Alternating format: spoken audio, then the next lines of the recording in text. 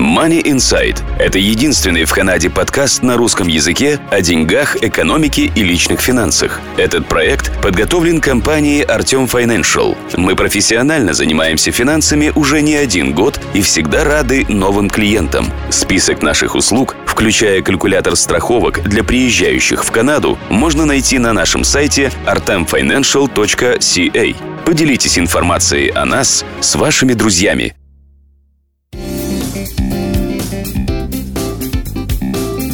Здравствуйте, это Money Inside, подкаст о деньгах и финансах, который готовит компания Артем Financial и я, Марина Буланцева. Говорят, что краткость – сестра таланта. Вот и мы, ссылаясь на авторитет Антона Павловича Чехова, решили сегодня поговорить об афоризмах, а точнее о тех, которые мы используем в разговорах о деньгах.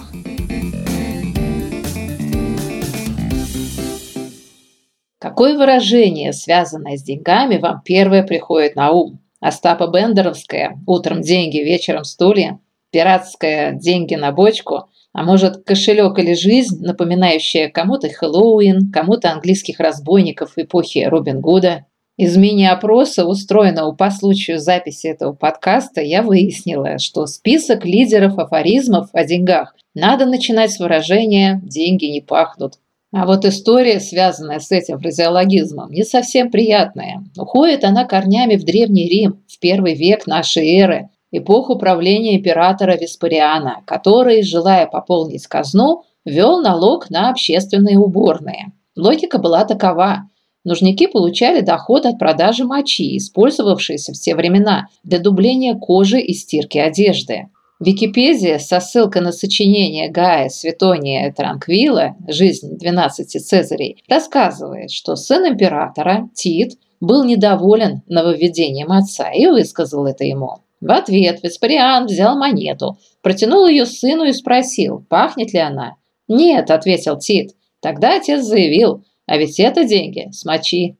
Но то, что было убытком для одних римских собственников, для других стало источником прибыли. На улицах появились люди в широких плащах.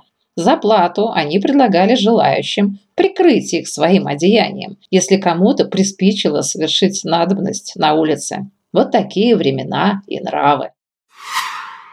От Александра Николаевича Островского в нашу речь прочно вошло выражение «бешеные деньги». Ну а еще мы говорим «шальные деньги», «пускать деньги на ветер». Любопытно, что выражение «деньги на ветер» по легенде, изложенной в Википедии, связано с игрой в карты времен английской революции 17 столетия. В 1646 году отряд армии Оливера Кромвеля окружил деревню Бови-Хит, где расположились роялисты-монархисты. В одном из домов ничего не подозревавшие офицеры играли в карты. Отряд Кромвеля напал неожиданно, но когда началась атака, офицеры, недолго думая, выбросили лежавшие перед ними на столе деньги в окно. Солдаты противника бросились собирать монеты, буквально свалившиеся на них сверху, а роялистам тем временем удалось спастись через черный ход. «Грязные деньги» – это не только название документального сериала, но и бесконечно повторяемый последние лет 100 заголовок материалов масс-медиа, описывающих финансовые, коррупционные скандалы. Интересно, что отмыванием денег в прямом смысле в прошлом столетии занимались в главном ведомстве Соединенных Штатов Америки, контролирующем финансовую систему. Сошлюсь на вопрос, прозвучавший в одной из игр «Что, где, когда». Звучал он так.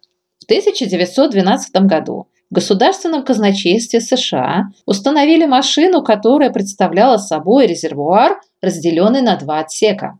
Ее обслуживали 2 рабочих, один на загрузке, другой на выгрузке. Она была предназначена для того, чтобы в прямом смысле сделать это.